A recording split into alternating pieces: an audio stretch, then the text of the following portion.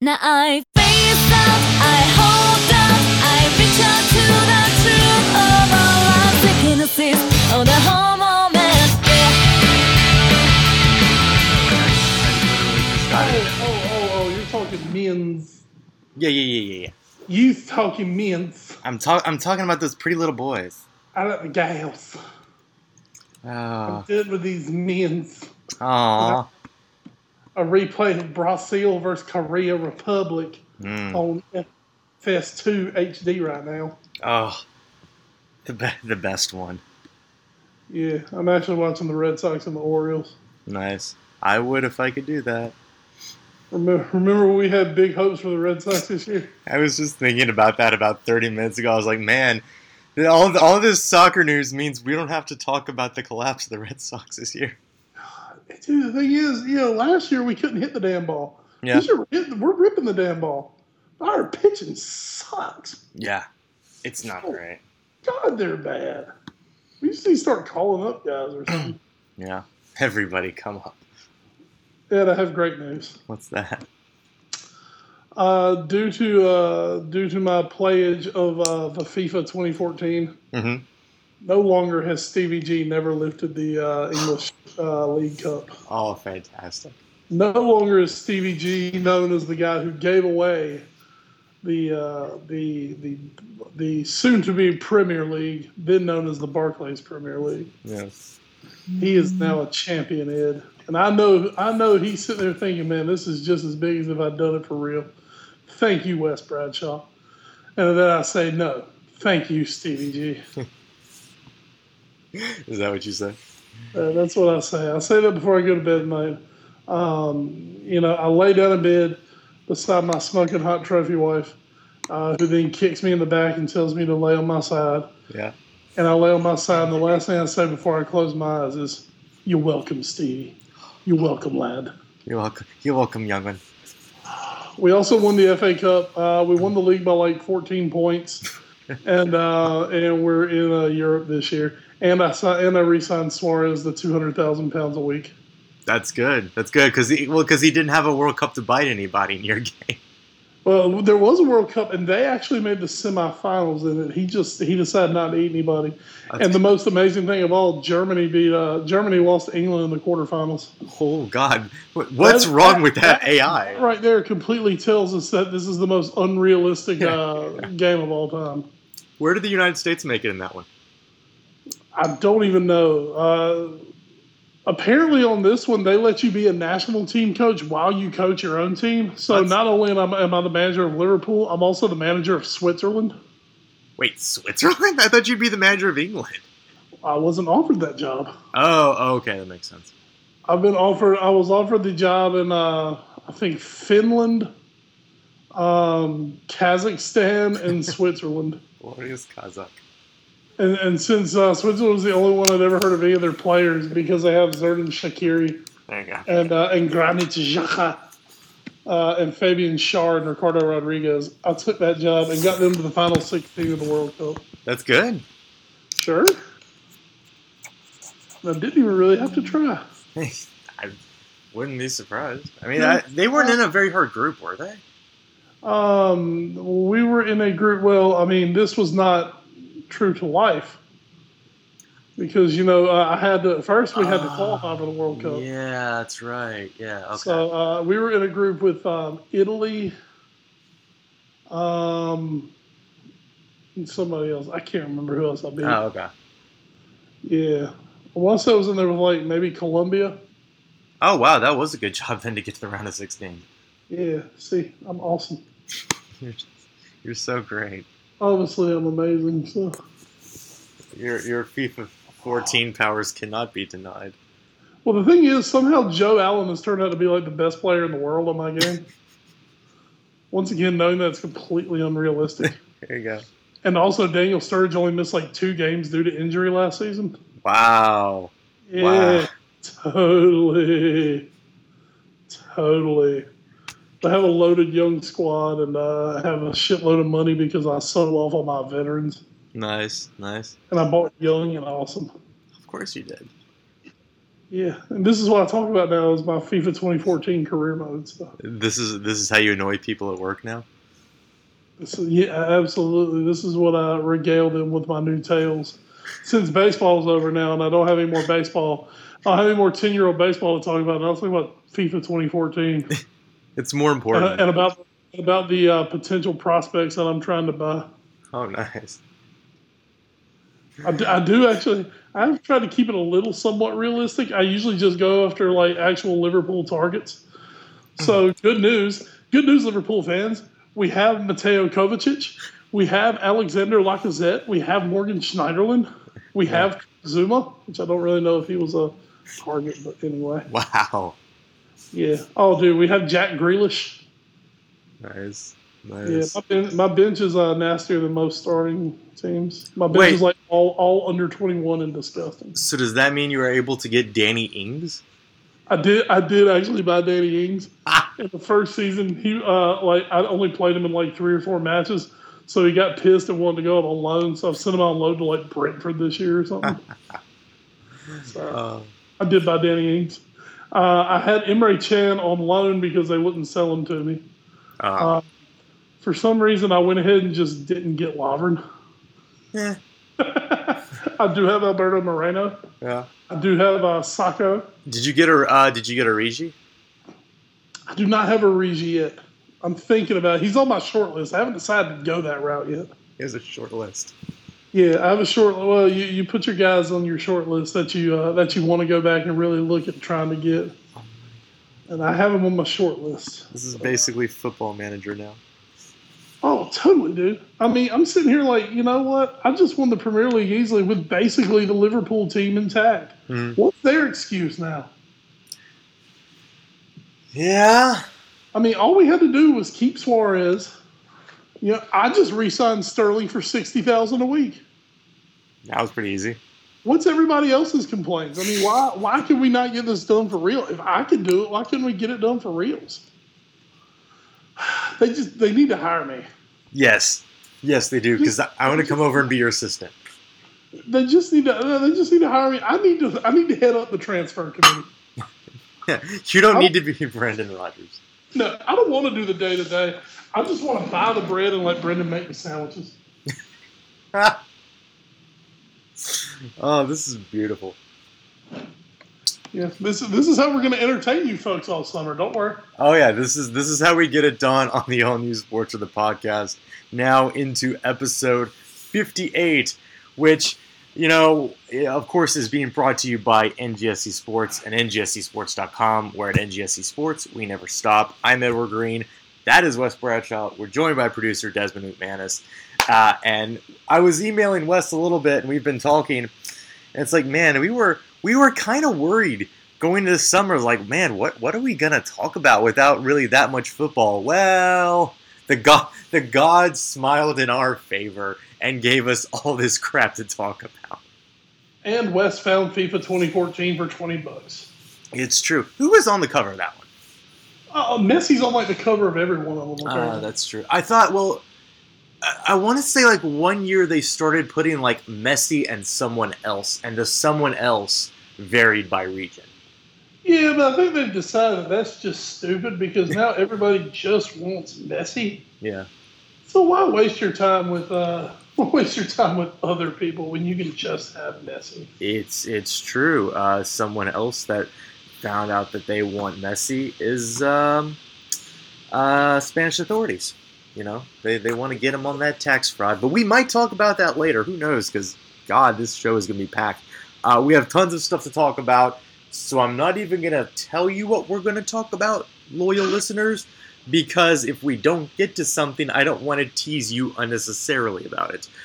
So what I will tell you is that if you want to get in on the conversation, you can hit us up on Twitter at All New Sports Show, or at Wes Bradshaw 21, or at Edward Green. You can get us on Facebook, All New Sports Show. Instagram is the same. YouTube, we're The All New Sports Show.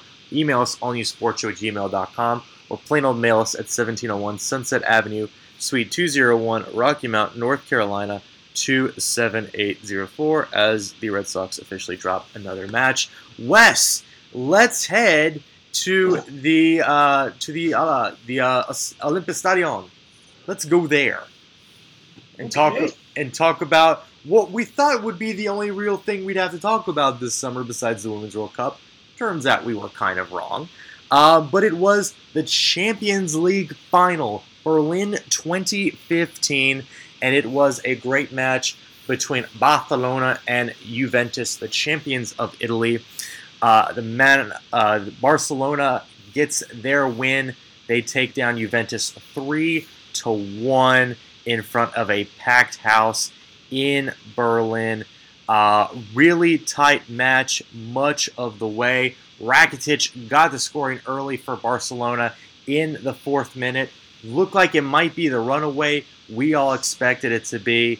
But in the 55th minute, after Juventus had settled down, Alvaro Morata put Juventus on level terms. But then just 12 minutes later, Luis Suarez wins the tournament for Barcelona with a powerful header. And then Neymar wraps it up in the 97th minute on the final kick of the game. Wes, a really strong match. 3-1 might be a little flattering to deceive. Barcelona, though, worthy champions. Juventus, very worthy runners-up, though. Well, I mean, what happened was what we figured would happen. Yeah. Barcelona played on the front foot throughout the match. Juventus sat back, defended, tried to catch them on the counter, tried to put a few things together when they could. But they always knew that it was just going to come down to they had to keep the big three from scoring. Mm-hmm. They had to keep Messi, Neymar, and Suarez off the scoreboard somehow. And they weren't able to do it. Both Suarez and was it Messi or Neymar scored right at the end? Neymar. It was Neymar. Neymar scored at the end. So, okay, so you keep Messi off the scoreboard, but Messi was ever present, and Messi was fantastic, as he usually is. He just didn't get a goal. And then you add in Rakitic, who is the engine that makes Barcelona go. Ooh. You know, kind of the underappreciated Ivan Rakitic. But he gets that opening goal and what was just a beautiful, beautiful, setup to that goal. And I think really at that point, even though I know Juventus came back, they got the equalizer, I just think we all felt it was a matter of when, not if Barcelona was going to pull up and pull away. It's true. Of course, this was also notable for a couple reasons.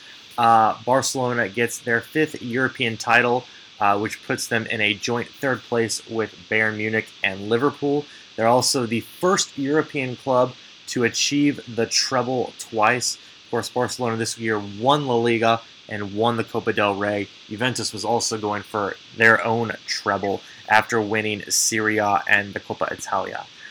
This was also notable for being Xavi's final match. It looks like he will be leaving Barcelona and retiring, so a very strong way for him to go out, coming on as a substitute in the 78th minute for Barcelona.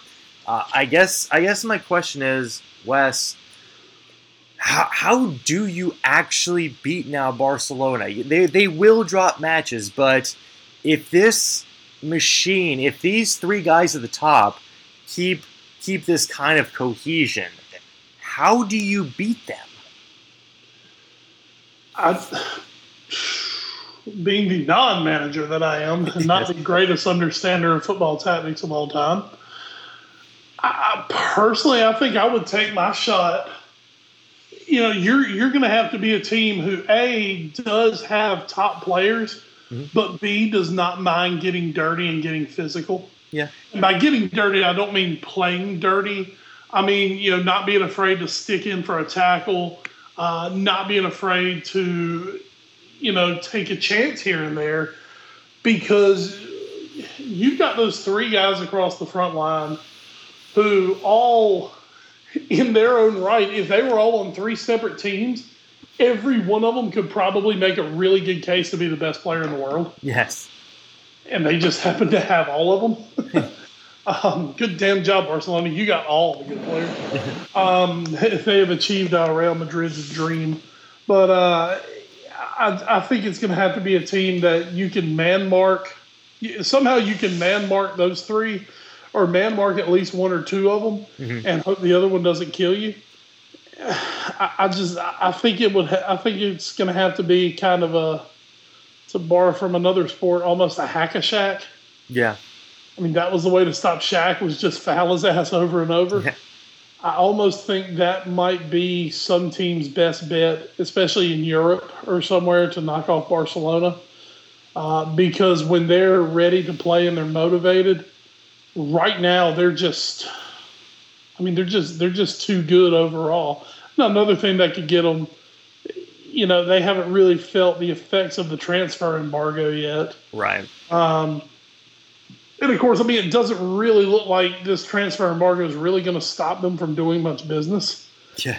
Because I'm really interested to see what's going to happen, because they've been linked with a couple of top players in the summer. But, of course, they can't register that player until January. Right. When their transfer embargo ends. So I'm interested to see what's going to happen if they go and sign a top player. What's that guy going to do for, the first 4 months of the season? So that's going to be interesting. But, injuries. You're going to have to hope to God something happens to them like happened to Bayern Munich.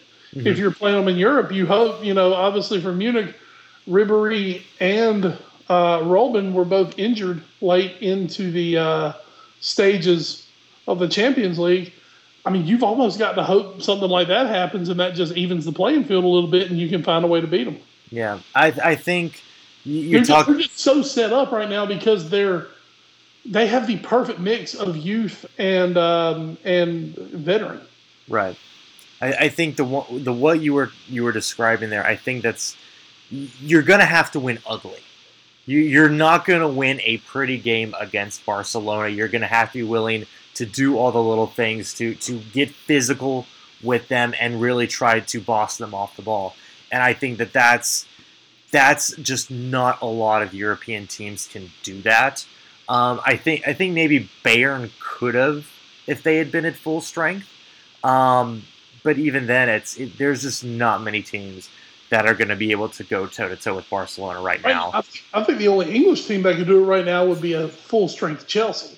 Yeah, you're right. And I say that because, Chelsea have that steel, they have that grit, they have that nastiness about them.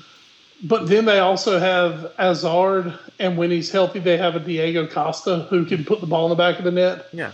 They have Hazard who can create. They have Oscar who can create. Well, in that back line and having Courtois in goal would be really helpful. And of course, they have a manager who has obviously been here, done that. Yeah. And Mourinho would love to get a chance to stop Barcelona, especially in the Champions League. And also, he has the defensive guile to come up with a game plan to try to slow down Barcelona. Speaking of slowing down, did you see today that Josie got in trouble for driving too fast and got his license suspended? Josie doesn't need a license. No, he doesn't. He's gonna go from parking the bus to driving it. What you mean to ride it? Yeah. Last thing on the Champions League for right now, Wes. What does Juventus say in their march to the final here? What does it say about maybe an Italian league, an Italian football that we had kind of left for dead about a year ago? Is this any sort of a resurgence we might be seeing, especially from Serie A, or is Juventus just the class of their league? They're still incredibly strong, but the rest is kind of the 19 dwarves, I guess we could call them. Well, that's the thing, it's. I wouldn't say it's so much a reflection on Serie A. It's just Juventus have the resources and they have the infrastructure where they have no problem going out and putting together a team. You look at what they've already done in the transfer window. They're going to lose some guys this year. That's the other thing. they lose guys and they still find ways to replace and continue to excel and achieve. There's a very good chance they're going to have an interesting offseason. Carlos Tevez probably going to be out of there. Everything points toward Arturo Vidal being out of there. And then, of course, the big one, the one everybody in the world's talking about, Paul Pogba. Oh, yeah. Is he going to be back? Because if he's not, obviously that team's going to take a step back. Now, yes, they have already made some good moves, and they're going to not even rebuild. They're going to reload, obviously. I mean, they're a great organization. They know what they're doing. But I think this year, I believe they kind of caught some lightning in a bottle. Mm-hmm. They got a Madrid team in the semifinals that was just completely falling apart. Yes. Yeah, I mean, they had, we talked about this around Christmas. What kills Madrid? Madrid kills themselves if they turn into a grease fire. And that's exactly what they did. Yep, Juventus also caught Porto in the quarters, which was probably one of the easier quarterfinal matchups that they could have drawn. Exactly. They weren't playing PSG or Chelsea in the quarters. So I give a ton of credit to Juve because they had to go out there and do it, and they did it. And they gave Barcelona all they wanted in that final. But I definitely would not say this is any sort of a return to glory for Serie A. Now, for Juventus, I think this could be the start of something really good for them because now they've got some confidence. Of course, they also become the first team to ever lose 6 Champions League finals. But you got to get there to lose that many. Yeah, but they're getting there. So, it never hurts to go to the Champions League final. So, it's definitely a good move for Juve. You wouldn't be shocked. You wouldn't be shocked next year to see them make another run. I think we have become kind of insensitive, I guess is the word, to the whole fact about Serie A. They're good, but they're Italian, so they'll fall apart. Juventus, for themselves, they showed everyone that they're not just going to fall apart and roll over. Right. Well, that is going to do it for the Champions League for about 2 months, and then we're going to start the cycle over again, guys. Playoffs to get into the group stage will be starting with round 1 playoffs in about. Not even 2 months, maybe a couple weeks. So we're gonna have. I'm just not gonna know what to do not seeing Arsenal qualify for the Champions League. I know, right? The fact that they're already in the group stage is so weird. It's just I don't know what to do. I don't know what to do with my time. So yeah, we went over the teams that have already qualified and everything last week. So just a quick reminder: the first qualifying round draw date will be June 22nd, and those will be played on the beginning of July for the first qualifying round, and throughout July and August through the qualifying rounds. All right, Wes, let's talk friendlies. Let's get super friendly up in here. I've already got my pants off, so let's go. Oh, you know who didn't? Paul Scholes. But first, let's talk USA, where just hours earlier from when we recorded this podcast, United States of America men's national team got their second big win on the road in as many weeks. First, it was an up and down, no defense friendly against the Dutch in Amsterdam, beating the Netherlands 4-3. Of course, the Netherlands preparing for Euro qualifying, then the United States preparing for the Gold Cup coming up here next month. But the United States men score twice in the final moments. Daniel Williams and Bobby Wood, remember that name, it's going to come up here again in a moment, got the equalizer and eventual winner for the U.S. And as they come here today, they head over to Germany, where it's another German love fest between Jürgen Klinsmann and Jogi Löw. And the United States get another big win on the road. They beat the defending world champions, even though it was maybe sort of their A- team, 2-1. Bobby Wood again with the winner. Mix Diskerud was the one that equalized just before the half after Mario Götze got the goal for the Germans in about the 12th minute. Wes, big steps for a United States team that, late last year, earlier this year, we were saying they can't close out games. They fall apart late. And all of a sudden, the narrative has flipped over on its head.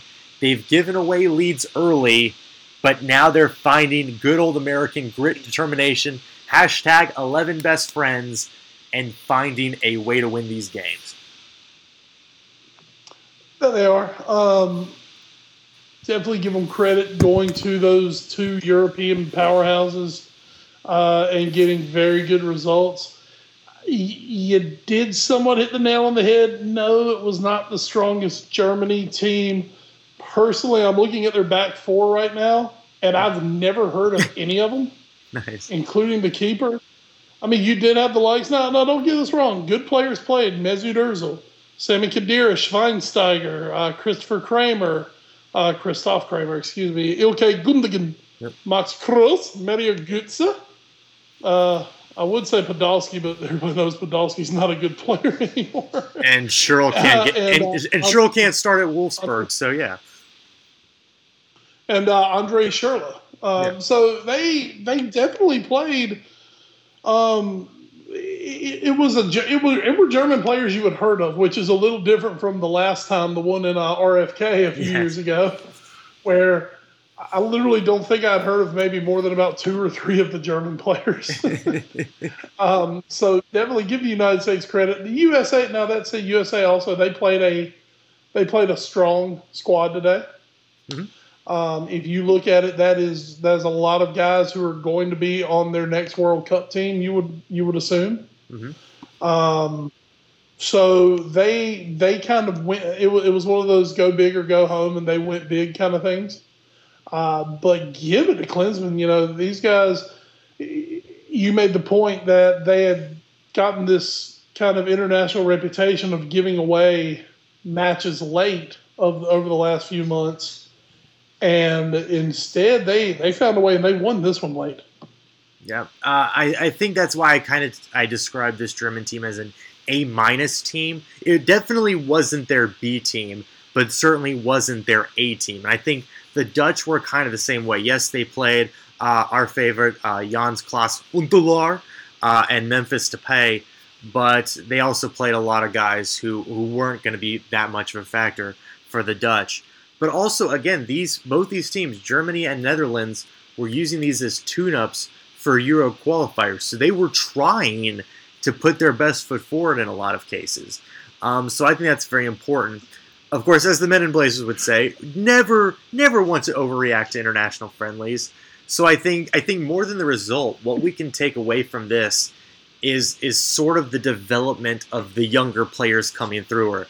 Guys like DeAndre Yedlin, who in both these matches coming on as a substitute was phenomenal, basically playing almost a right wing role. Even as he was sort of playing from the back, he's still showing that speed on the wings and actually set up a couple of the goals. Bobby Wood, of course, getting both winners. Jordan Morris, the Stanford product, who scored when we last saw him, and in these two had 1 assist in the Dutch game and looked good again in Germany. And even Michael Bradley looking a lot better. So I think more than the wins, and that back line still really needs to be shored up, but more than the wins themselves, I think the development right now you're seeing of these players, and I think you kind of hit the nail on the head too.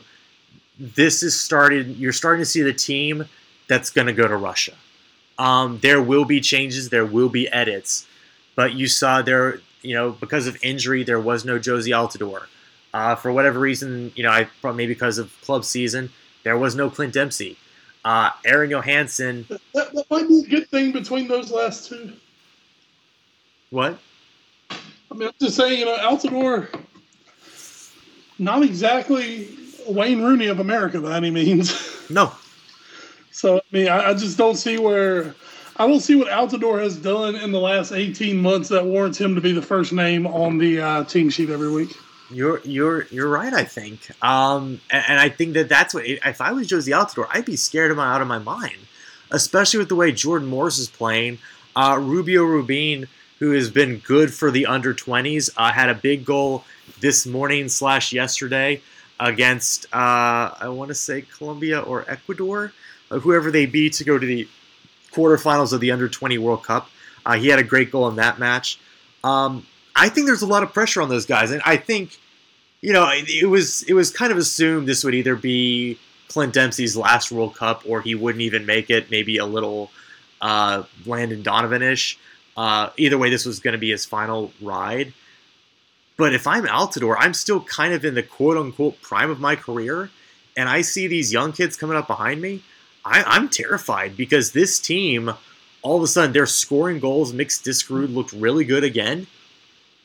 If I'm Jurgen Klinsmann, this Gold Cup is going to be very interesting coming up here next month because he's going to have a lot of time to figure out who his best 11 are.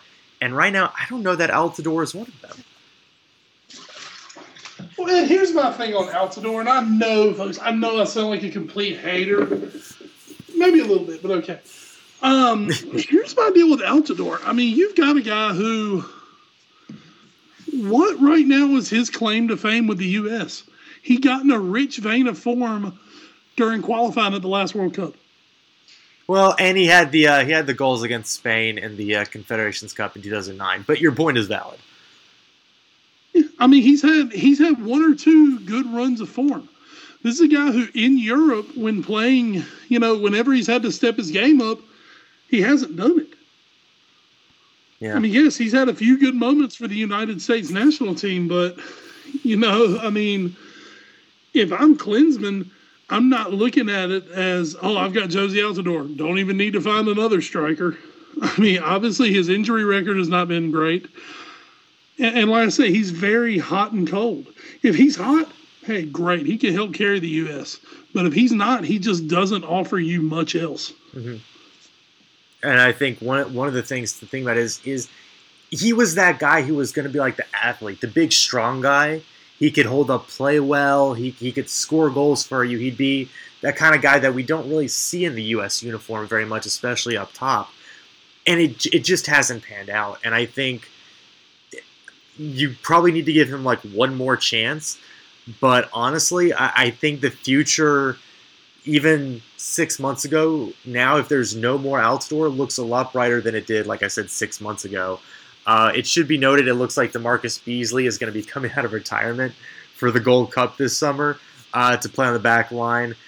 So we'll see how that goes. But right now, that's the sore spot right now is that back line. Brad Guzan had a couple good matches in goal.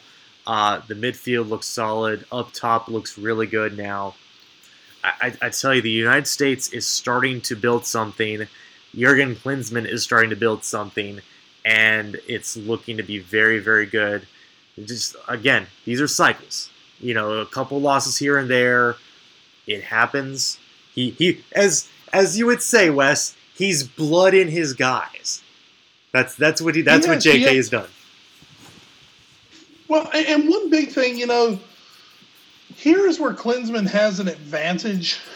I guess you could call this an advantage over your Germany's, obviously your England's, mm-hmm. Your Brazil's, your Argentina's, is there is no set group of players who are so dominant domestically in big leagues that you have to start them. Right. You know what I mean? I mean, you take a look back at Sven-Goran Eriksson and Steve McLaren. They had no choice but to start Gerrard and Lampard together, even though it was proven it never worked. They didn't have a choice because they were seen far and away as the two best midfielders of their generation in England, which I'm not going to argue they were. But there was so much public pressure on those managers that those are the guys they had to play.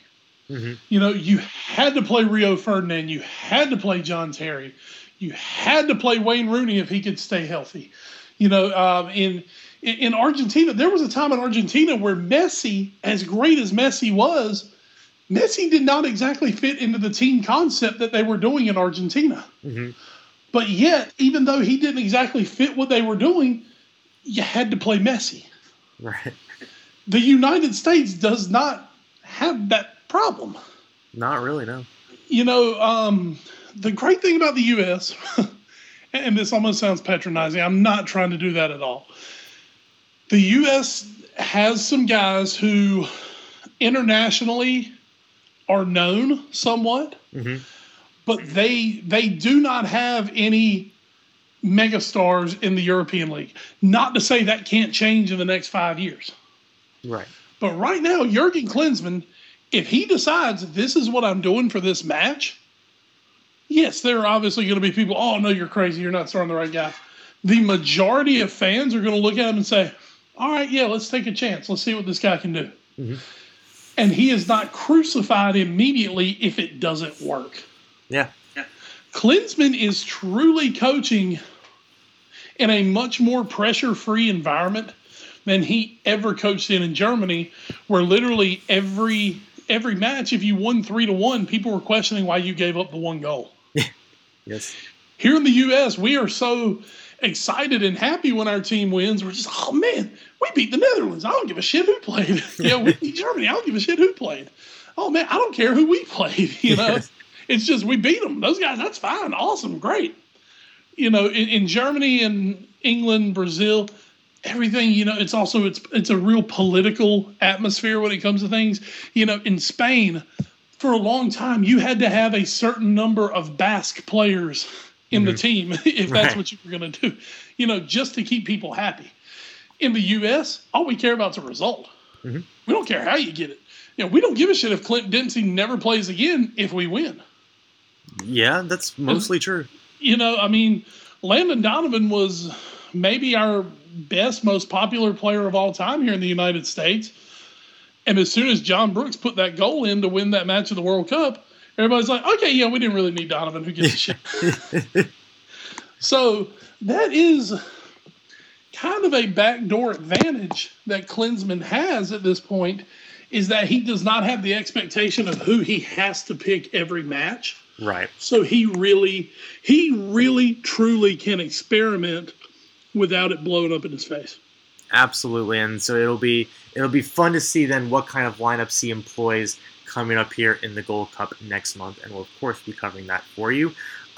Speaking of England and pressure and players having to play and sometimes not playing very well, England played Ireland in a friendly, which Paul Scholes called, quote, a waste of an afternoon. In this 0-0 clash at Dublin's Aviva Stadium, Scholes on ITV said, there was a real lack of quality and a waste of an afternoon. It was an end-of-season waste of space. West, both teams looking ahead to Euro 2016 qualifiers against Slovenia and Scotland, respectively. So not a whole lot of pressure to go out and really put forth max effort in this match. But what were your opinions on it, and do you agree with good old Scholesy? Absolutely, I agree with Scholesy, and that's not something I do often. It was typical Wolleybold. Yeah. They went out, they were very conservative. They never really pushed, they never really pressed. Roy is the one guy who I think actually goes out there, and if he is on the road, Roy is fine to go 0-0. No problem in the world. I don't think he gives a crap if he was playing Edwards Middle School. If he goes on the road to Edwards and gets a 0-0 draw, it was a good day. Fuck that, man. Roy Hodgson, as he's done everywhere he's gone, he brings mediocrity with him. Luckily at Liverpool, we got rid of him quick enough before he could completely tank our program, even though he did set us back a few years when he did it. But England, for whatever reason, and like we just talked about the politics, it's all a political thing that Roy's the manager. It's sad because England have talent. It just never looks like it. Yes. You hear all these names. It's like, God, this guy's good. This guy's good. This guy can play. We know this guy can play. And then they get in an England shirt and it just fizzles up. And right now, Roy's a big problem. But they're not going to do anything before Euro. So there's no need for me to get upset about it. There's no need for me to really worry about it. I just, we're going to win our group. Granted, we should win our group every day, any day. And we're going to go to Euro and just see what happens. I'm sure a final 16 matchup awaits us somewhere where we can lose on 2 goals in the second half after a 1-0 halftime lead, or we can just go lose on penalties like we usually do. Well, I was going to ask, for a team that almost certainly has just about clinched a spot going forward, 5 wins in 5 matches in Group E, what do you want to see from England going forward here as in this stage of Euro qualifying? Well, see, here's the deal, Ed. What I want to see is for Roy to implement an attacking formation that we can go out and take advantage of our natural talent and score some goals. Mm-hmm. I can want that all day. He's not going to do it. We're going to play 4-4-2 that went out of style in 1993. That's what we're going to do. Yeah. And we're going to waste talents like Raheem Sterling. We're going to waste those guys. They're not going to have openings to really do anything. The media is going to tear them apart, tell them that they suck. After kissing their ass all Premier League season, they'll then go to England set up, be told that they suck. Everything will blow up. Everything will fall apart. And hopefully we can just get somebody legit to go to the World Cup in 2018 if England so do decide to still go. Yeah, that's a... I mean, that's the thing. As a United States fan, Ed, you've got it better than me because you have optimism. You have options. We don't. We have Roy. Yeah. We have the shittiest international manager on the planet. And what do? They give him an extension. There's no bitterness there. I mean, Roy needs to be coaching in the Championship. Or in Scotland somewhere. Yeah, he would be great at Motherwell or something. Oh, man. All the salt just pouring through Wes Bradshaw's veins when we talk about Roy in England. Oh, it's fantastic. Well, now that we're on the topic of salt, let's get to the Women's World Cup, where it's all about Salty Johns right now, as we are through about halfway of the first run through the round robin here in the group stage. Canada started off in Group A with a 1-0 win over China. Netherlands got a 1-0 win over New Zealand. So both those teams sit atop Group A, Canada and the Dutch. And again, in these groups, top 2 advance to the knockout stage, and the top 4 third-place teams out of these 6 groups also advance to the knockout stage. Expansion. In Group B, Germany destroyed, eviscerated, blew up the Ivory Coast 10-0. Norway also had a big 4-0 win over Thailand. So those are your current group leaders. Both of them look like they're going to advance pretty comfortably. Over in Group C, it was Cameroon, another big win, 6-0 over Ecuador. And Japan beats the Swiss 1-0. So Cameroon and Japan sit on 3 points in Group C. In Group D, the group of death, the United States sleepily beat Australia 3-1, while Sweden and Nigeria played a back-and-forth 3-3 affair that saw Nigeria equalize late at the Winnipeg Stadium. Nigeria and Sweden split the points, each have 1. United States lead the group with 3 points. And then in Group E, Spain and Costa Rica drew 1-1, both teams scoring their first ever Women's World Cup goals just minutes apart early on in the match. And then Brazil beats South Korea 2-0 at the Olympic Stadium in Montreal. Formija becomes the oldest World Cup scorer in women's history, scoring at the age of 37. Marta adds to her legacy with a 53rd minute penalty to give Brazil 2 goals and all 3 points. Brazil sits atop the group. Costa Rica and Spain have a point each. South Korea are in 4th with no points. And in Group F, France beats England 1-0. And then Colombia draws with Mexico, although it looked like Mexico had a chance, if not for an iffy call late, to take all 3 points. But Colombia and Mexico split them. France leads the group with 3. Colombia and Mexico each have 1. England currently at the bottom with 0 points. Third place teams right now would go Sweden. Yeah. Third place teams right now would go Sweden, Mexico, Spain, and China.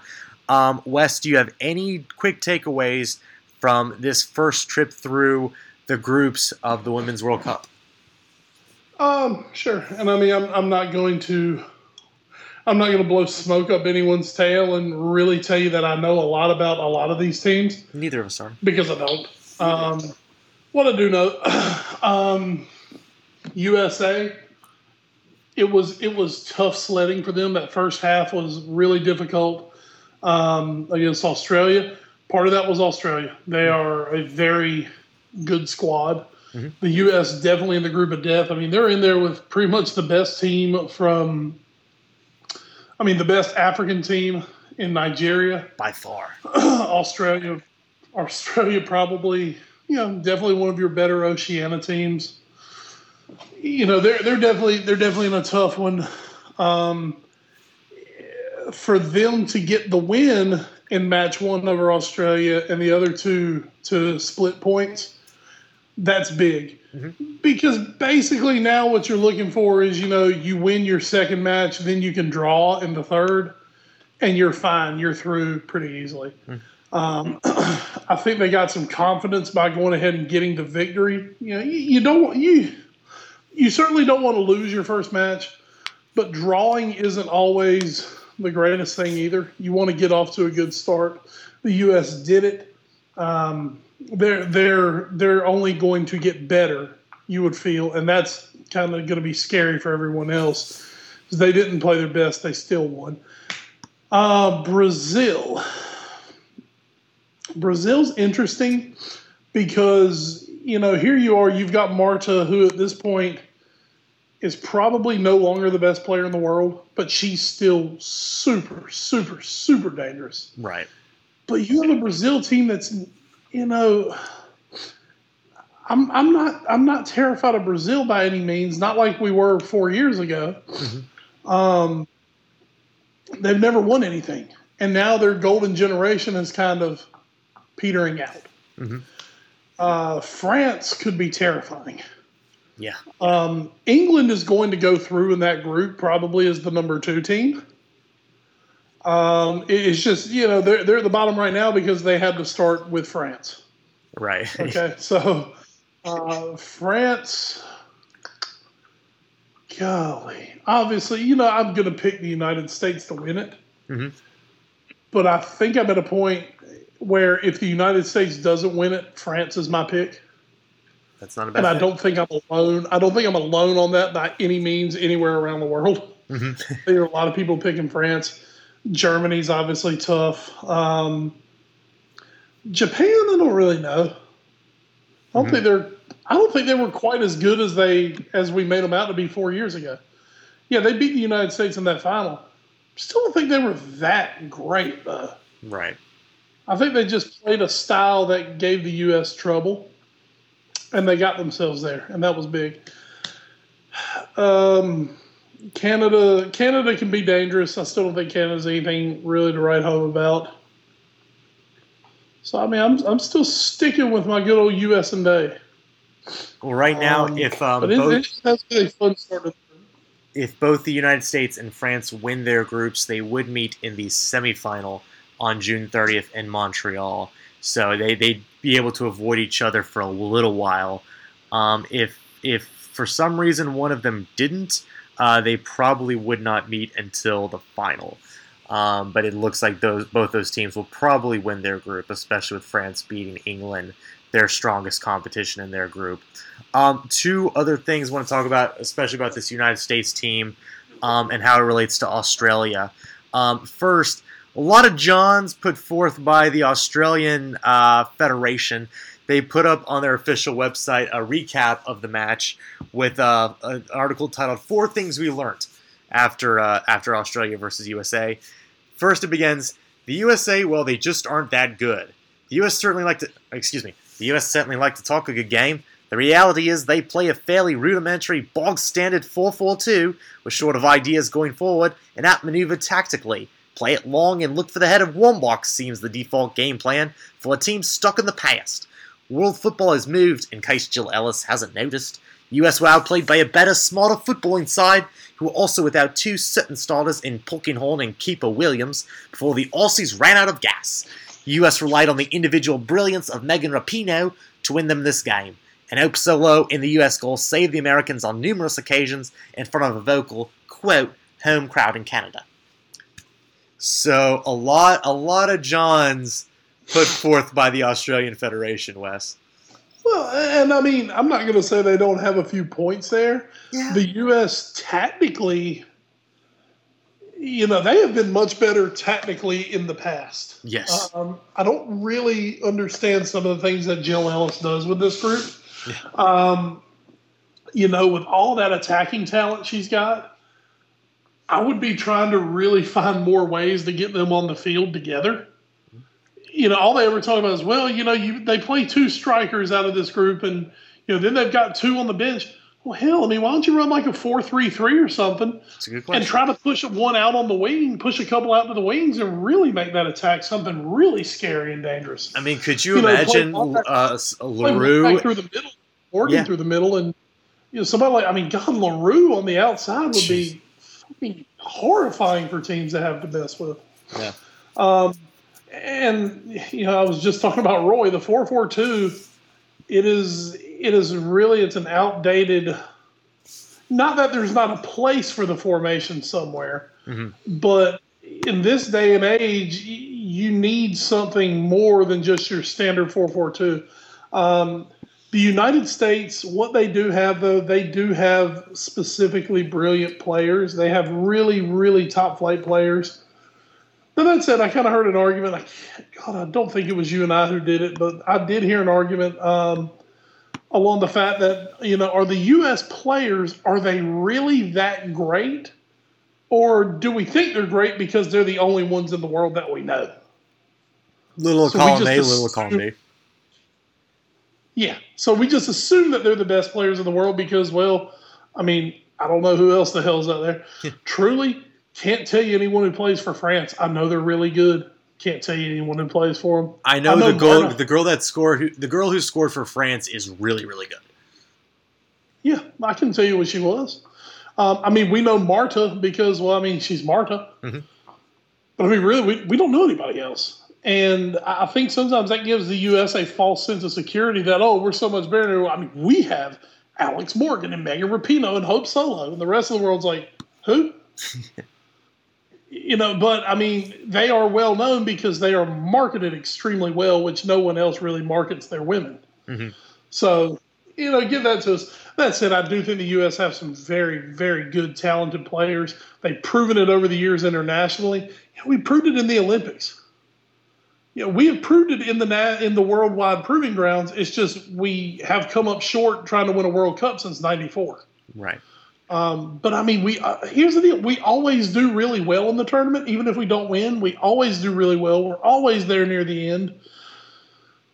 I think right now the U.S. is still the best nation in the world when it comes to women's football, just overall. I just don't know if we have the best team every single year. I think we have the best organization, maybe not the best team. Well, one of those names you mentioned has become one of the big names of the tournament discussion so far, and that's Hope Solo. Obviously, she had her domestic violence troubles last year, being arrested, all that whole story. And some have criticized Fox and the way they're handling it, the way some of their commentators are talking about it. Eric Winalda saying, I didn't come here to talk about FIFA and domestic violence. I came here to talk about football, was roundly panned by other people in the media. One person put forward, if Hope Solo was a football player, American football, she'd have been suspended for, the first 3 games of the tournament. Should Hope Solo be playing, Wes? I guess is the biggest question. I mean, here's my deal, man. She hasn't done anything to draw the ire of FIFA. Her off-the-field actions are her off-the-field actions.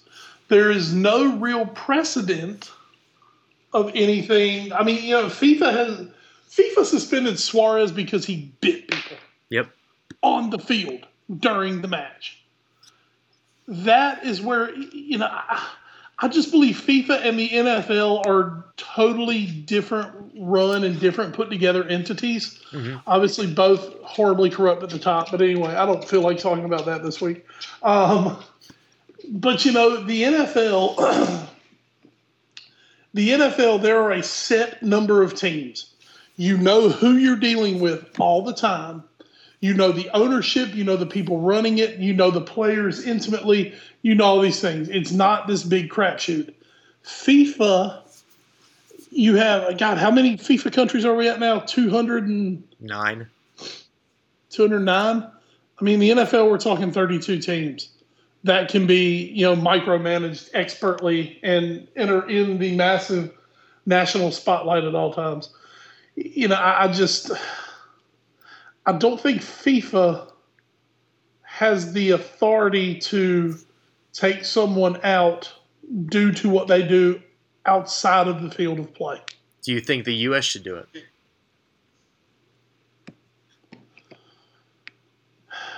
And now you're getting into a morality question on it.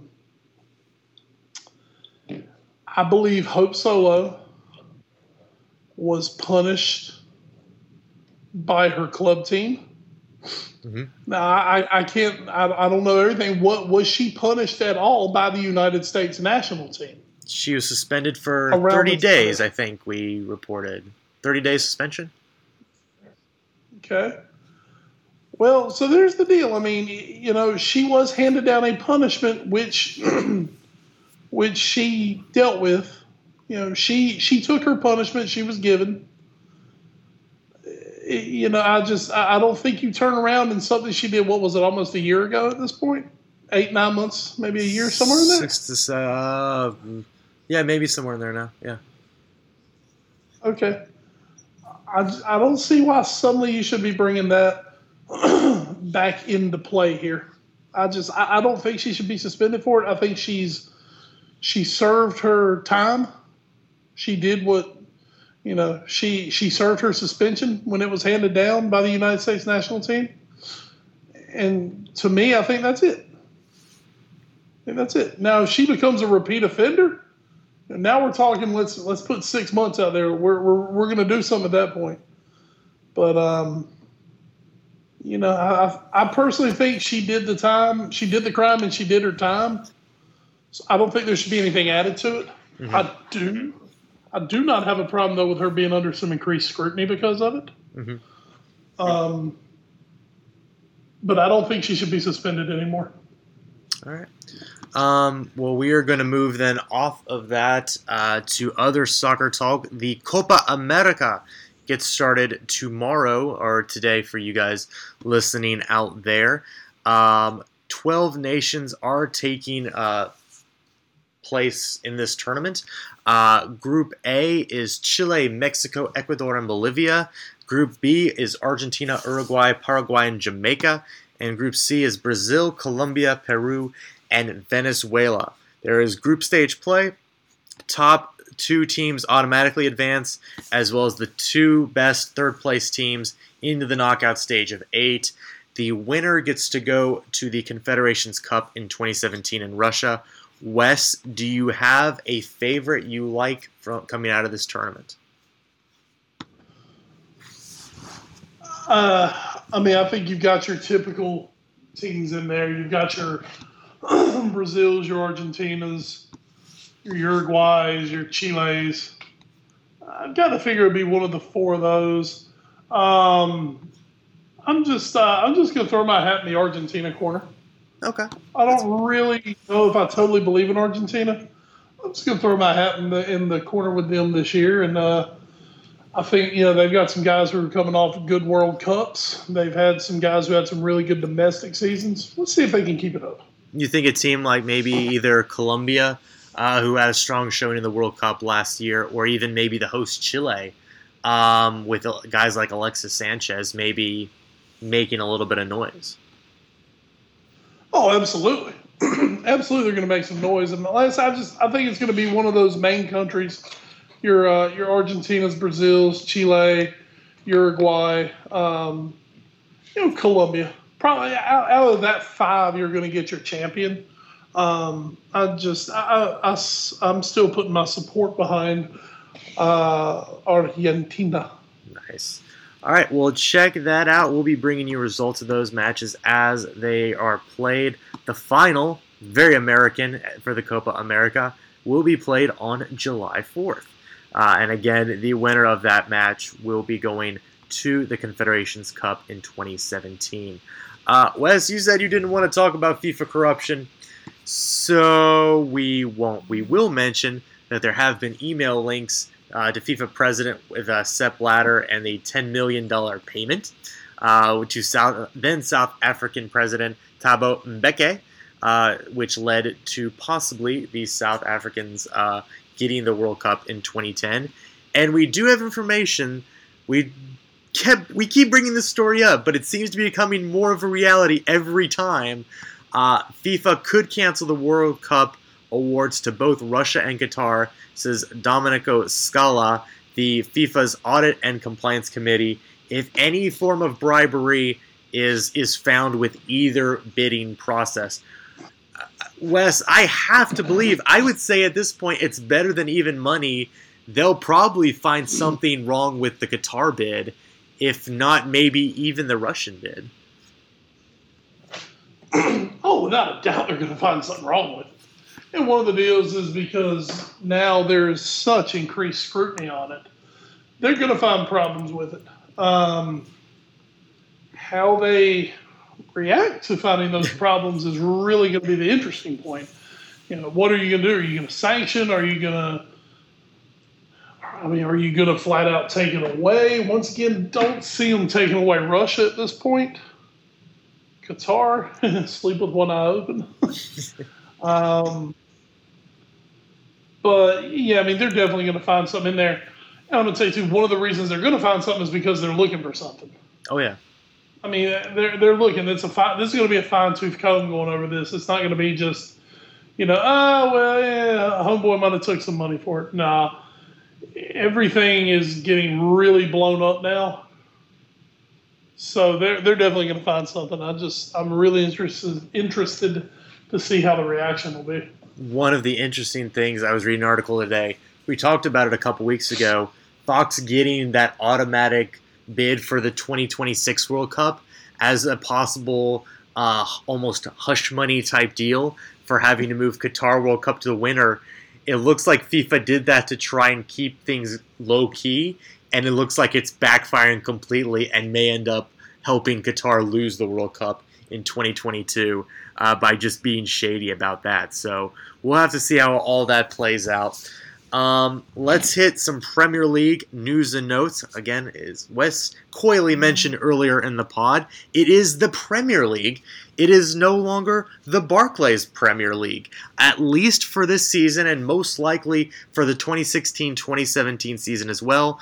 The Top Flight partnership with Barclays, which started in 2004, will not be going on for at the start of the 2016-2017 season. So we will have one more year of the Barclays Premier League before that goes away. And Wes, one thing I noticed is kind of interesting as I was reading it. One reason that it looks like the Premier League is okay with this sort of thing is that they want to be able to market this more as an American type thing where we have Major League Baseball, the National Football League, not the AT&T National Football League. So I think they almost kind of see this as a way to sort of make them even look more special as a league if they don't have a sponsor. Well, and I kind of hope that they go this route that it's going to stay that way. Yes. And the reason I say that is because, I love the idea of just calling it the Premier League. Me too. Because, that's what everyone calls it. No one calls it, the Barclays Premier League. Yeah, you do that when you're being proper about it. Everyone goes, hey, we watch the Premier League. And also I'm going to say this, and this is kind of weird and maybe a little shallow as I say it, but, Barclays Premier League at least sounds a little kind of formal and a little regal. Barclays. Yes. Yeah, I don't want to turn it on and watch the Visa Premier League. Yes. No one wants to watch that. Come on. If you're going to take off Barclays, I would like to see them go on an extended run without having to have a sponsorship on it. Obviously it just means more money for them. But, come on, man. They're pulling in so much freaking money anyway. I mean, at least let us have something cool. No, you're right, and it's also interesting. It looks like the Capital One Cup might be going away, and it'll just be back to the League Cup for at least maybe a year or two. So right now, it looks like England is starting to kind of move away from sponsorship names, which again I think gives it that sort of official and regal feeling that is something we're used to in America. I just think it's interesting as we've seen the rise of the Premier League thanks to groups like ESPN before them and now NBC, how properly they're treating the league and the way they're bringing it in America with a lot of reverence. I think this is just something that can help them. Yeah, you want to make that money, but as FIFA's finding out right now, maybe money isn't all that matters. Well, I would love to find out in about 6 months that they're doing this to kind of distance themselves from FIFA. Oh yeah, that would be fun. Wouldn't that be just kind of fun? Just sort of thumbing their nose at them again. It's fantastic. We got some other news. Go ahead. We're nowhere near as corrupt as FIFA. We're the Premier League. Yeah. Oh, those script writers. Those script writers are burning their 2014-2015 scripts as we speak.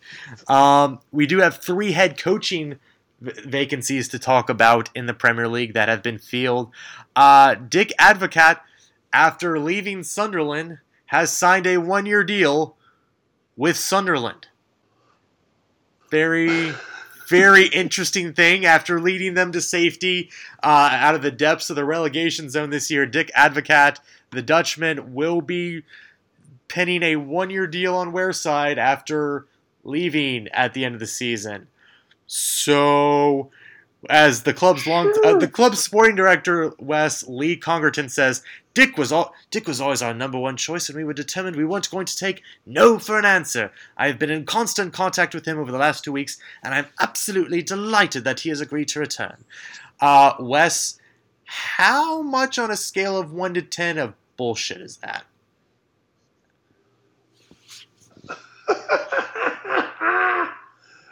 I mean, man, everything they do is bullshit. I don't really know, man. It's interesting. I mean, it was like we had this big deal made over him leaving, and then he just turns around and comes right back. It's like, oh, okay. I mean, if that's what works for you, that's fine, whatever. But it's where he belongs. He did a really good job there. I think everyone wants to give him a year and see what he can do. So good on him for re-signing him. They're not going to find much better. True. So good on him. Yeah, I don't know. Jurgen Klopp's available. Yeah, the Kloppster is out there, but Also, at West Ham, after Big Sam was let go, Slavan Bilic has now been appointed as their new manager. He's the Croatian who recently parted ways with Besiktas after 2 years at the Turkish club. They had a 12th place. West Ham had a 12th place Premier League finish just this past season. Bilic actually played at West Ham earlier in his career. He says, I am really glad to be back with West Ham United. It's in the Premier League, which is among the best in the world. It's a big challenge, and you are competing with the best, and what better club to do it with than West Ham? If you say so. Wes, what would be, and we'll obviously talk about this much more in our 2015-2016 preview coming up in a few months, but what would Bilic's goal be in his first year as boss of West Ham? Well, the first thing that apparently he is looking into doing is he wants to sign Dejan Lovren from Liverpool. They are countrymen. Bilic was his national team coach. So I have no problem with that. I'm all aboard Bilic right now. Please come and make us an offer. Being West Ham, I'm sure we'll sell him to you for half of what we paid for him. But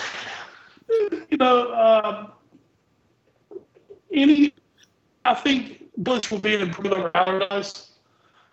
That said, I think Big Sam actually gave a really good base, which they did not have.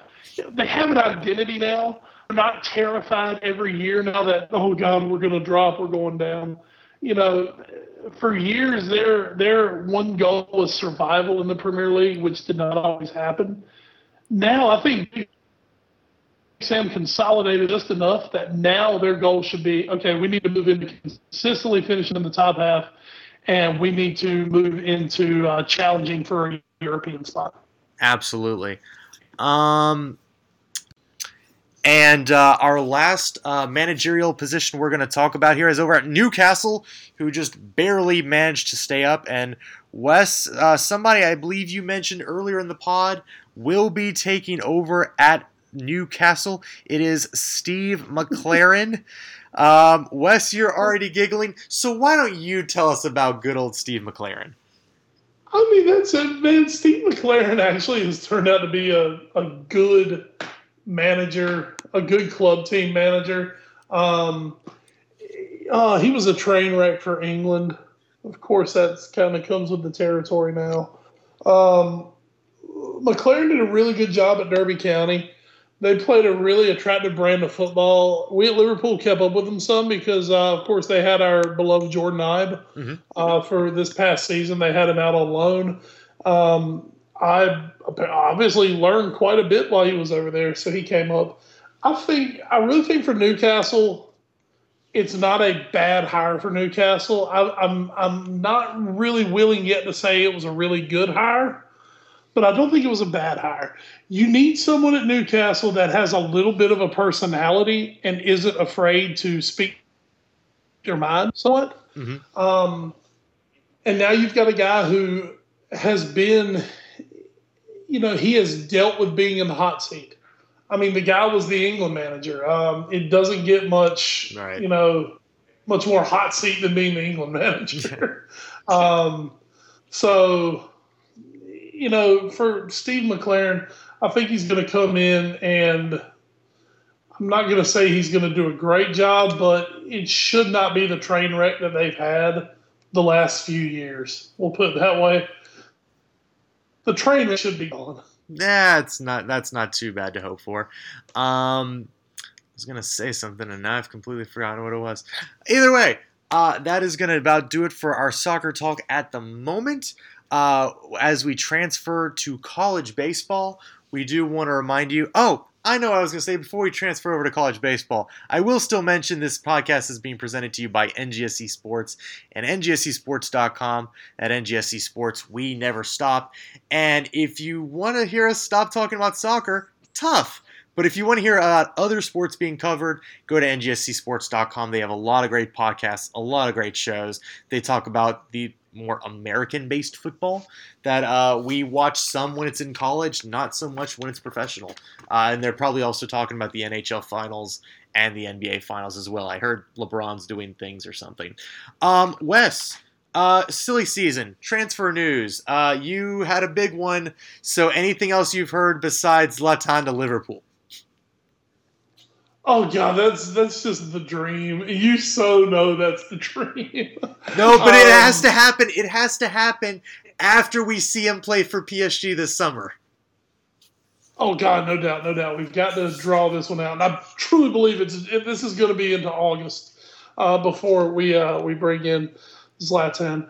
Of course, in the last week, James Milner and Danny Ings, both have stated they will be signing for Liverpool. Of course, officially can't do it until July 1st when the transfer market opens. But both have said they'll be signed for Liverpool. For Liverpool, those are two. I think Milner is a really good signing.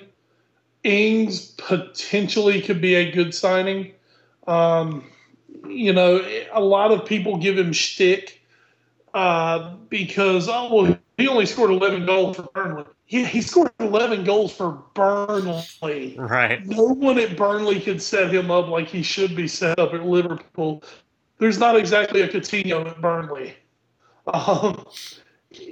So for Liverpool, I think it's an improvement because, yes, he scored 11 goals. And that's more than Barini, Lambert, and Balotelli all scored this year combined. It's true. And maybe even I think it's very close if you even add in Sturridge's goals due to the injury. I mean, Liverpool had a terrible season scoring goals. They bringing in somebody who's a proven goal scorer. He's still young. I mean, Ings is 22 years old. Mm-hmm. There is going to be a tribunal process unless they can work out a price tag. And the only reason, because you're saying, well, yeah, but he was out of contract. He should be free. Under the age of, I believe, 23 in England, you have to compensate the team losing the player. Do you want to mention for the folks at home who might just be joining us about what a tribunal is? Basically, what it is when two teams cannot agree on a fee for something like this, where the player has the freedom to move on, but there has to be a what's the word I'm looking for? There does have to be some sort of compensation with it. Mm-hmm. If the two teams cannot agree by a certain date, it goes to a tribunal, which is basically like a court. Mm-hmm. That decides what the fee should be at that point. So, say what it sounds like, Liverpool are trying to pay about $4 million on this. Spurs, thanks a lot, asshole. Spurs have thrown in this crazy ass £1 million bid, which most people think was literally just to drive the price up on Liverpool. Probably, assholes. But now, because that figure was accepted, now, Burnley's like, well, hell, Spurs are going to pay us $12 million. You need to pay us more. Liverpool's like, but, I don't give a crap what Spurs did because he wants to come play for us. Yes. So if those two cannot figure out a number somewhere, and God, I heard the date today and I've forgotten what it is. I believe it's like maybe middle of July, something like that. Mm-hmm. Then they will go before a court. A tribunal, both cases will be put out, and the tribunal will come up with a fee, which could be, for Liverpool, it's definitely going to be higher than the $4 million they want to pay, but it should not be anywhere near as much as the $12 million that Spurs have offered. Right. Maybe somewhere in the middle, maybe around $7-8 million of the tribunal, which would make it the largest ever for a tribunal for an under 23. Oh, well, there you go. That's just part of the silly season news that we'll be bringing you over the course of the next weeks here. Again, July 1st is when players can officially start signing with teams, so we'll be keeping you updated on that. Now let's move on to college baseball. Here's a quick recap of what happened in a crazy super regional weekend. It's been a really crazy College World Series thus far. We start in the Charlottesville Super as Virginia downs Maryland for the second straight year in Charlottesville. Game 1, 5-3. Game 2, 5-4. Virginia beats the vaunted Maryland bullpen and Brian Mooney twice in a row, the second time on an Ernie Clement game-winning two-run double in which Virginia trailed 4-2 going into the bottom of the ninth, and they came all the way back to win that one. Virginia back to the College World Series for the second straight year. Over in Fayetteville, which again is a super regional site because Missouri State wasn't forward-thinking enough to plan for a super regional in their own state. Arkansas No, we're not talking about the shitty Fayetteville that we hate going to every year. No. This is an all right Fayetteville. Arkansas won Game 1, 18-4. Missouri State took Game 2, 3-1. And Arkansas took a tight rubber game, 3-2, to advance to the World Series. In Gainesville, Florida pounded Florida State in the Battle of FLA. Game 1, they won 13-5. Game 2, they won 11-4. Kevin O'Sullivan taking the Gators back to Omaha. Down in Coral Gables, Miami had a bit of a scare from VCU in Game 1, 3-2, and then showed their dominance in Game 2 by getting a big 10-3 win in Coral Gables. So Miami and Jim Morris head back to Omaha. On the other half of the bracket, in Baton Rouge, in the Battle of Louisiana, Louisiana took two close games against Louisiana Lafayette. The first one 4-3, the second one 6-3 to send LSU back to the World Series out of Alex Box Stadium. Over in Fort Worth, in the Battle of Texas, another insane, and obviously TCU is involved in this one, series. TCU wins Game 1 big over Texas A&M 13-4. A&M comes back the next night to win 2-1 in 10 innings, and then TCU wins the final game 5-4 in 16 innings. Horned Frogs going back to Omaha for the second straight year and only the second time in program history. In Louisville, Cal State Fullerton, the Titans heading back to Omaha after winning a testy regional in Louisville. They won game 1 3-2 in 10 innings. Louisville came back and won game 2 convincingly 9-3. Cal State Fullerton won the game 3 in extra innings again 4-3 in 11. Finally, in Champaign, the defending champions return to Omaha. Tim Corbin's Vanderbilt Commodores beat Illinois down in Game 1, 13-0. And then after a rain delay, postponed Game 2 to Monday, Vanderbilt advanced 4-2 in 2 straight games. So your first round matchups are, in one side of the bracket, Virginia versus Arkansas. And in another Battle of Florida, it's Miami versus the Gators. On the other side of the bracket, 2 seeded teams, LSU and TCU. And the other game will be Cal State Fullerton versus Vanderbilt. For those of you keeping up at home, Wes and I are now tied. I have equalized in the Super Regionals in terms of amount of picks right. We are both now level at 13 picks right apiece. We both have our 2 national champion contenders as well as both national champions. I had Florida TCU with Florida winning. He had Miami versus LSU with LSU winning.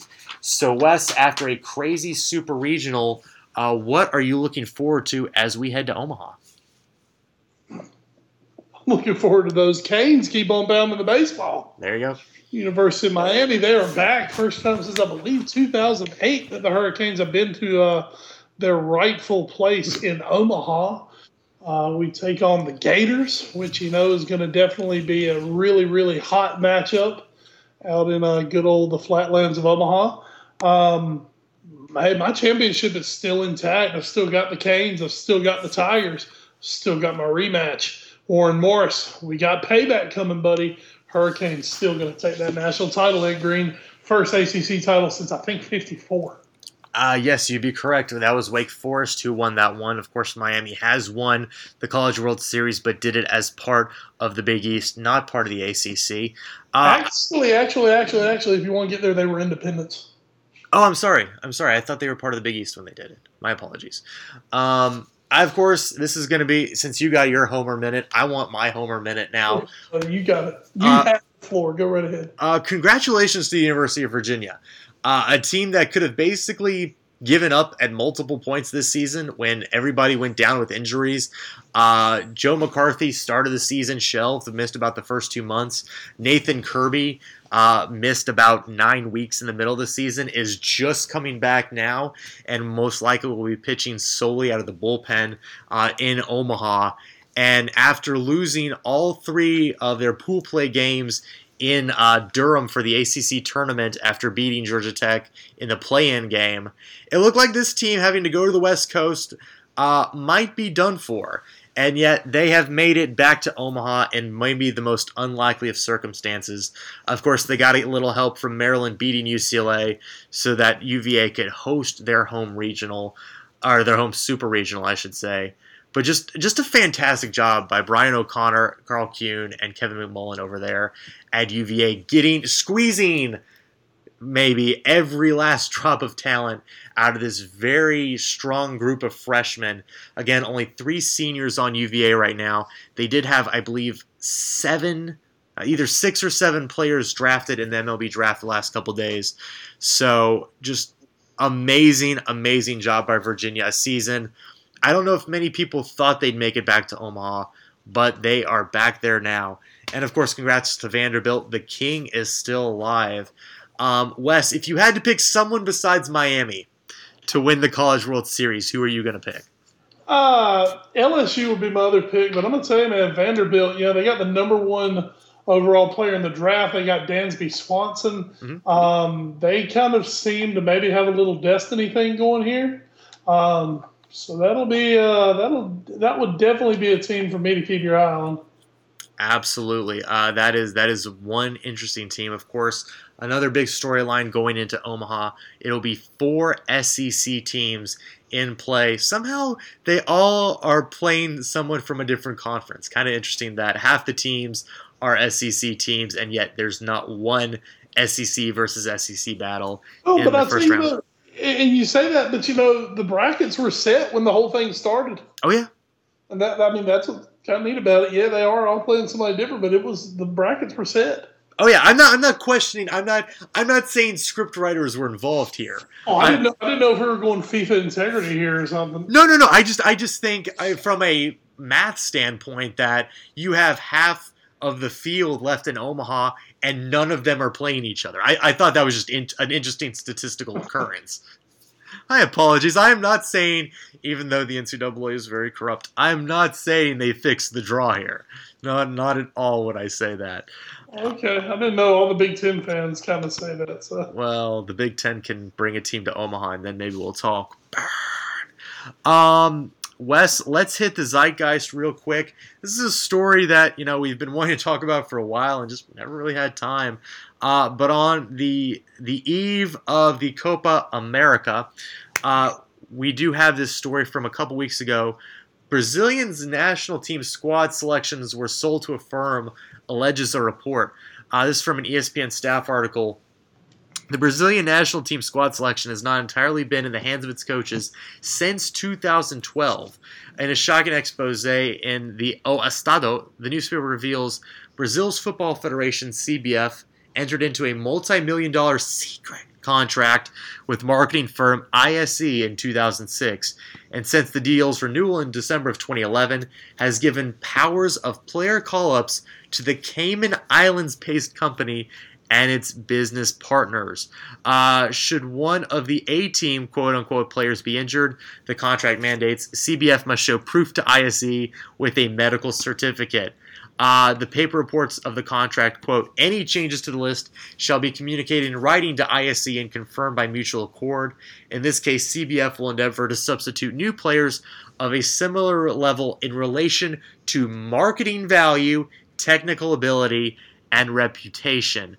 The CBF, I should say, of course, denied the story's allegations. But Wes, this is something that's kind of not gotten a lot of attention thanks to everything going down at FIFA. But, oh my God, this is insane if this allegation is true. Only in Brazil, man. Brazil is just one of those, and I know you have obviously Brazilian ties, but they're corrupt. Yeah, I didn't realize it was this corrupt. He didn't realize it was this bad, but it doesn't almost make sense, Every year when the Brazilian team comes out, somebody's always like, who the hell did this guy make it? Fred? And now we know. Now we may know why. So, kind of interesting. So we'll see what comes out of that. Not sure right now. We'll see if what kind of team Dunga puts together as he goes to the Copa America and forward on into the other tournaments he will be the head coach for. Very, very interesting story, though. And we're not done with Brazilian people yet, or Argentinians either. 2 Barcelona players, one from Argentina, one for Brazil, are being investigated in 2 separate tax fraud cases. Barcelona forward Lionel Messi will face trial over allegations. He and his father, Jorge, defrauded Spanish authorities of 4.1 million euros in unpaid income tax. Reported by Goal.com, quote, Lionel Messi's appeal against allegations of tax evasion has been thrown out by a Barcelona court, and the Argentina star will now stand trial. On the other side, Barcelona star, according to Fox Sports, Neymar is reportedly being investigated by Brazilian tax authorities, with charges expected to be filed in the coming weeks, according to Brazilian magazine Época. The magazine claims the investigation has been taking place for well over a year and is currently focused on a specific company in which Neymar's parents are partners. Authorities have apparently uncovered an, quote, unusual cash flow of $38 million. So, Wes, we said the only way to beat Real Madrid was if it becomes a grease fire. Now, right after the Champions League, is there any way... Obviously, these are both serious allegations. Is there any way this affects Barcelona's team going forward? Because I don't think either one of us can really speak that much about the legal logistics here. I just don't think really this is going to break that team up or break them down. I mean, this is why when you make millions of dollars a year, you have a team of high-priced lawyers. They take care of this stuff for you, so you don't have to. Don't think that Neymar is sitting around all the time going, oh, no, I have this legal tax thing to take care of. No. I mean, once again, that's why you have lawyers. That's why you pay your lawyers a ton of money, is to take care of you on this. I mean, they're going to come off some cash now, don't get me wrong. But I don't really think this is that huge of a deal overall on the pitch, at least. Well, one thing I think that's also interesting as part of this Neymar story, and this came out just about a week and a half ago, it looks like Santos, their club, is looking like they are going to sue Neymar and his father and Barcelona over the transfer that brought the Neymar to the Camp Nou in 2013. Again, this is from Goal.com. The club have alleged they should have received more money than the 17.1 million euros they were paid 2 years ago after being misled by the Catalans. So, I mean, you have this. You have these tax fraud allegations for both players, and you have the FIFA Fair Play restrictions going on right now in Barcelona. You're talking about they have all these lawyers. These lawyers aren't doing a very good job if all this crap keeps happening to them. Man, I tell you, Barcelona, they're just damn shady, man. You know, they're the ones that were trying to dispute the Suarez fee for Liverpool, and you know, it just seems like you can never have just an easy transfer with Barcelona. It's always something at the end of the day. So I think you might just have some shady-ass people running things. Shocking.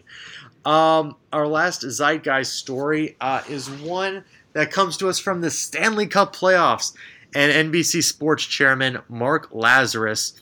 As someone who sort of follows hockey, I think the playoff beard has become fairly ubiquitous now. We know what that is. It started in hockey and has found its way to other sports, most notably in baseball a couple years ago with the Boston Red Sox in their World Series push.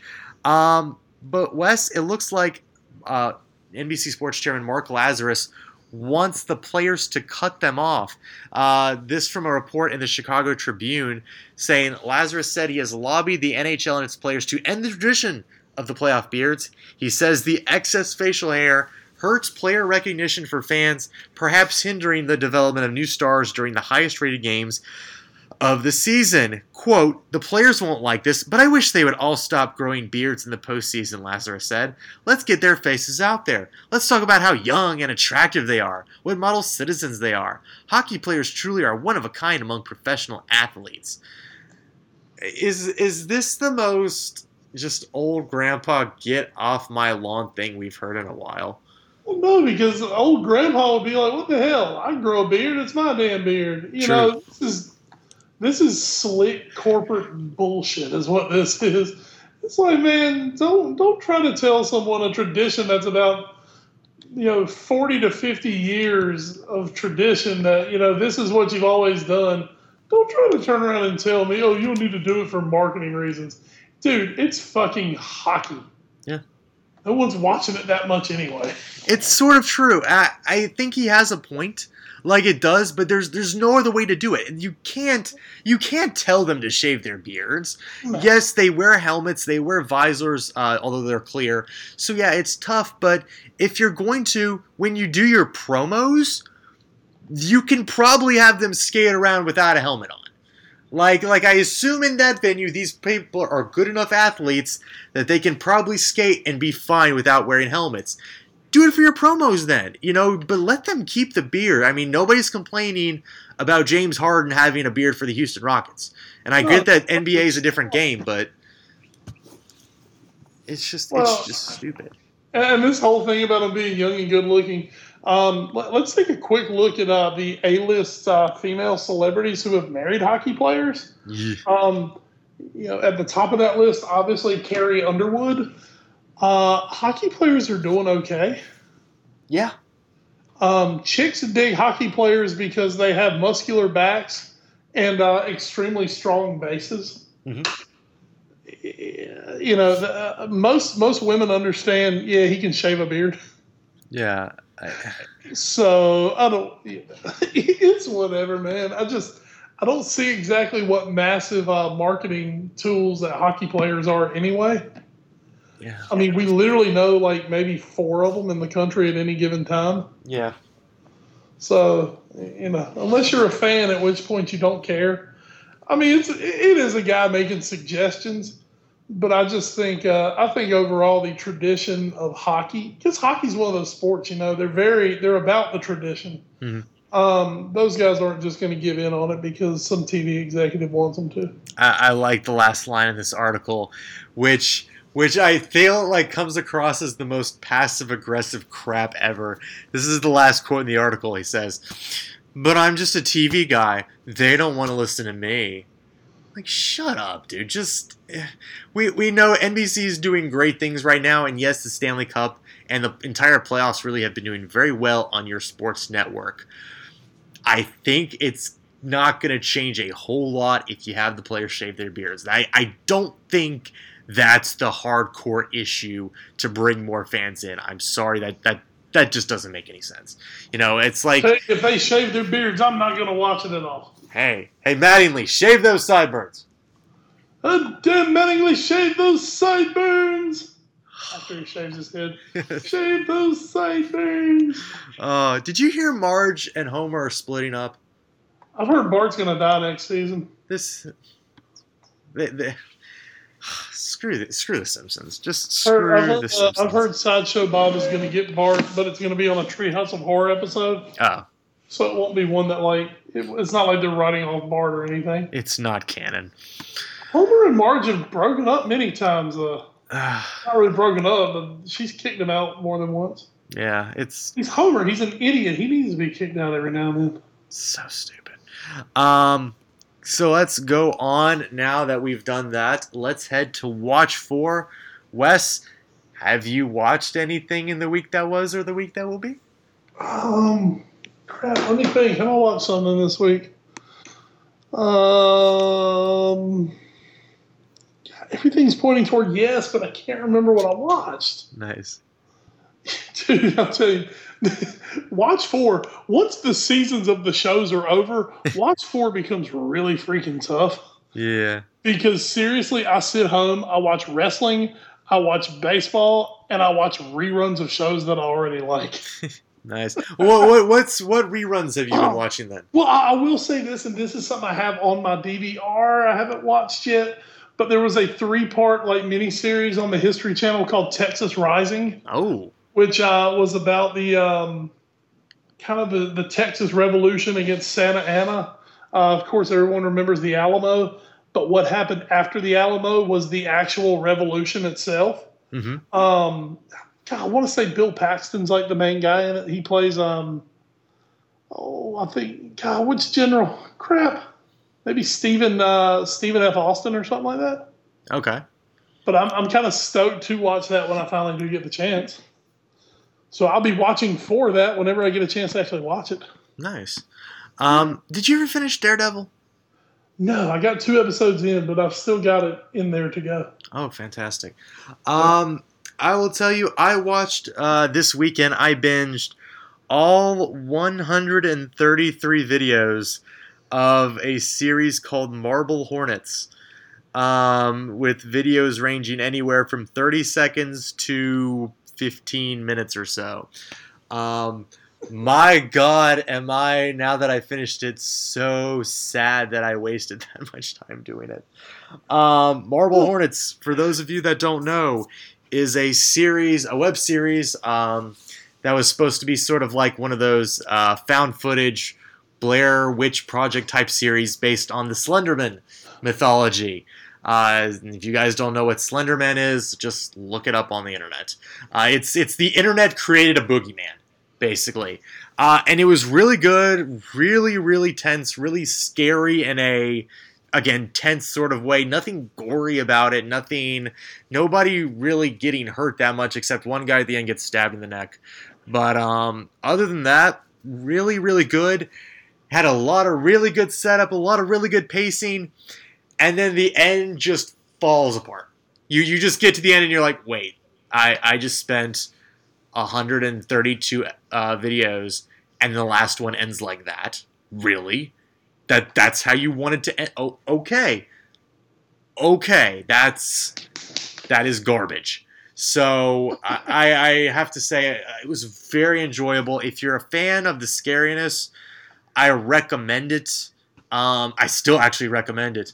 It's pretty well done. The acting is sometimes kind of crappy, but it's for a web series. It's really good, and it just don't do like I did and binge it in the span of 2 days, because then you will feel so stupid at the end of it for having watched it. But if you spread it out, it's probably a lot better. So yeah, I would still recommend it though to anybody watching.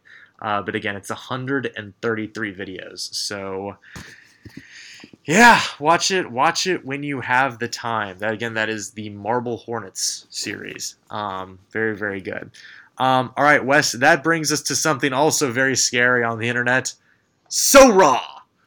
So Raw, and Ed, guess what? What? Since we haven't had a pay-per-view in almost 2 weeks, it's time to get ready for another pay-per-view. Hooray. Hooray! It'll be our third pay-per-view in 6 weeks. Of course, they're not really pay-per-views because nobody buys them on pay-per-view anymore.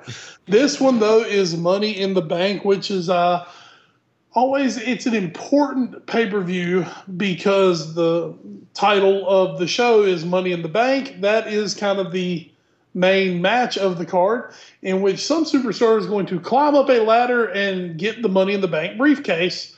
And then we just spend our time waiting for them to cash in and win the title. Yes. Last year, Seth Rollins won Money in the Bank. At WrestleMania, we had an amazing moment where Rollins came down, won the world title. And that's what it's there to do. It gives you a guaranteed world title shot anywhere, anytime of your choice. You do have a title contract in there. So, and it's always a really exciting match when you get the ladders and get the guys climbing up. It'll be great. Also coming up, the world title match is going to be another ladder match. It's going to be Ambrose and Rollins once again, Ed. You know I'm excited. Love my Ambrose. Yes, you do. This past week on Raw came to us live from New Orleans, Louisiana, one of my absolute favorite cities in this country. Dean Ambrose, WWE followed him on Instagram that day, and Dean Ambrose decided to take the championship belt that he had stolen from Seth Rollins and take it out on the tour of New Orleans. We saw him in Jackson Square. We saw him on Bourbon Street. We saw him at Pat O'Brien's. We saw him playing some smooth jazz on the corner with the championship belt. So you know what? The belt had a great day down in the French Quarter, which everyone should have a great day down in the French Quarter at least once in their lives. Setting up for it, we've got some fun stuff coming up. We're going to have a tag team title match between the Prime Time Players and the New Day. That's going to be a really good match at Money in the Bank. Both those teams, a lot of charisma. And charisma is what we're looking for, of course, in wrestling, because I need you to hold my attention for 2 to 3 hours at a time. Oh, yeah. Oh, me. The Big Show is back. Woohoo! Because he hasn't been around fucking forever. So, anyway. Who else have we got? Sadly, that's kind of it for this week. Tough Enough is about to kick off. Tough Enough's always fun. That's a kind of a reality show where the winner of it gets a WWE contract. So they are narrowing down the applicants for Tough Enough. I think they're down to 40 at this point, maybe down to 30 by now. We'll do that, and we kind of continue our run towards SummerSlam coming up in August. Love, God. What are we pushing for SummerSlam this year, Wes? I want a Shield triple threat match. Rollins versus Ambrose versus Reigns. That's what I want this year for my main event. We're looking at Brock Lesnar being back on June 22nd. So that's going to really throw a wrench in some things and change a lot of things. We got John Cena, Kevin Owens coming up. I expect Kevin Owens to soon be a full-time member on the main roster. I'm hoping by SummerSlam that he will be joined by Finn Balor, who is probably, other than Seth Rollins right now, probably my favorite wrestler to watch in the world, and has been considered for a while to maybe be the best wrestler in the world. Just amazing. He's Irish, and he is just fantastic. So, it hopefully could have a really exciting summer in WWE, and I'm looking forward to it. Oh, fantastic. Well, we look forward to hearing more about it here on the All New Sports Show, the podcast. That is going to about do it here for episode 58. We have plenty more to talk about next week, and as long as we don't get about 800 more FIFA stories in the next 7 days, we'll be probably bringing you Euro qualifying matches. Of course, those will be taking place this Friday through Monday, I believe. So go check those out. A lot of big matches to come. Of course, Copa America kicks off Thursday. More Women's World Cup will be taking place, and so much more. Of course, we'll be in the throes of Omaha when we next join you, as we'll be about almost to the end of the bracket play there, heading into the championship match, and of course, just a whole bunch more stuff. So, Wes, anything you want to add before we start getting out of here? Baseball's over. I'm Jack. Woohoo! No more of these damn kids to bother me. We won our last game of the year in walk-off style, 8-7. The boy hit over 500 this year, and I don't have to coach All-Stars. So does that mean you won the Community Shield? I did. I won the Community Shield match. I won the one-game tournament. There you go. Yeah. The 2-team one-game tournament. So. Oh, be proud. If you want to tell Wes how proud you are of him winning the Community Shield over there in Edgecombe. And let me throw one more thing. Sure. Big love, Benton Moss, 6th-round draft pick of the Tampa Bay Rays. I've known Benton literally since he was 12. Just as amazing a human being. If he never touches a baseball again, all he's going to do is cure cancer and be a freaking senator one day. Not bad. The kid's amazing. Moorhead Scholar graduate, University of North Carolina. Over 300 strikeouts as a Tar Heel for 4 years pitching in a very elite group of that. Went in the 15th round a year ago to San Francisco. This year goes in the 6th round. So that now gives me 3 former Griffons in the minor leagues at the moment. Of course, Brian Goodwin, Hobbs Johnson, and now Benton Moss. Yeah, hopefully Brian Goodwin picks it up. But you can hear more Brian Goodwin updates on the All New Sports Show, the show, which will be making its season finale in the next week and a half here. But for now, if you want to talk to Wes on the social media, you can find him on Twitter at Wes Bradshaw 21. I am at Edward Green. We are as a collective the All New Sports Show at All New Sports Show. On Facebook, we're All New Sports Show. Same for Instagram, YouTube. Just throw a "the" at the beginning of it. Email us allnewsportshow@gmail.com. Mail us 1701 Sunset Avenue, Suite 201, Rocky Mount, North Carolina 27804. Of course, we want to give one more big shout out to NGSC Sports and NGSCSports.com. They're presenting this podcast to you. We're at NGSC Sports. We never stop. Of course, also big thanks to everyone else out there who puts forth our podcast and where you can find it, including the TuneIn Media app, Spreaker.com, Stitcher Radio, the iTunes Music Store, and Podbean.com. Thanks for all of you guys for getting our podcast out to the, let's say, masses that are listening to this right now. But that'll do it for episode 58. We'll come back with episode 59 next week. Until then, for McCall, Wes Bradshaw, producer Dez, I am Edward Green. Thanks so much, and enjoy some more Women's World Cup matches and the start of the Omaha portion of the College World Series this weekend. Good night, Albania. Did you know it borders the Adriatic Sea? It's one of my favorite of the non-Black Seas. Oh, it's... Why? What do you have against the Black Sea? I love the Black Sea. That's what I'm saying. It's my favorite of the non-Black Sea. Oh, okay. I understand. Okay. I misunderstood. Trying to turn me into a racist here or something? You got to understand what you're saying in politically charged America now, Wes Bradshaw. Love the Black Sea. Oh, of course you do. Why wouldn't you? It's amazing. Oh, please save me the last beat in